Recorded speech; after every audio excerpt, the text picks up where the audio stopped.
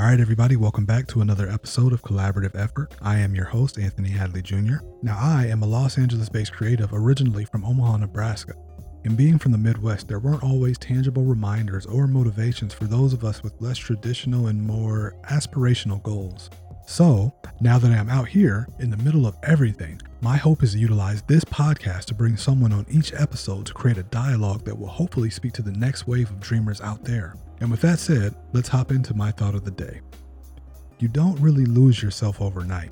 It's typically a slow process. And sometimes when we let our dreams die, it's a slow death by 1,000 what ifs. And speaking for myself, I could see that was beginning to happen in my life. And although I was still working towards a lot of things, I could subconsciously feel life slowly choking the air out of my dreams. Though consciously, my mind and my life were preoccupied with so many just things that really didn't serve me nor my purpose in life. And honestly, a lot of this was just because of the mindset, this is the way things are done.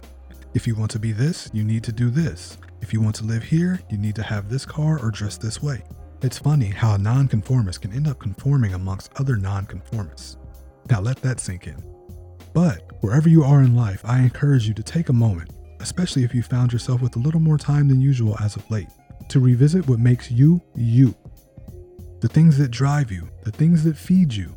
The next step is to establish a better sense of balance between your responsibilities, the things that you must do, and those things that feed you. Then, equally if not more important, is being realistic with ourselves and identifying the unnecessary things in our lives. The things that do not serve the health, growth, and progression of yourself and those around you. Then, do away with those things. Here's to hoping that you have not lost yourself.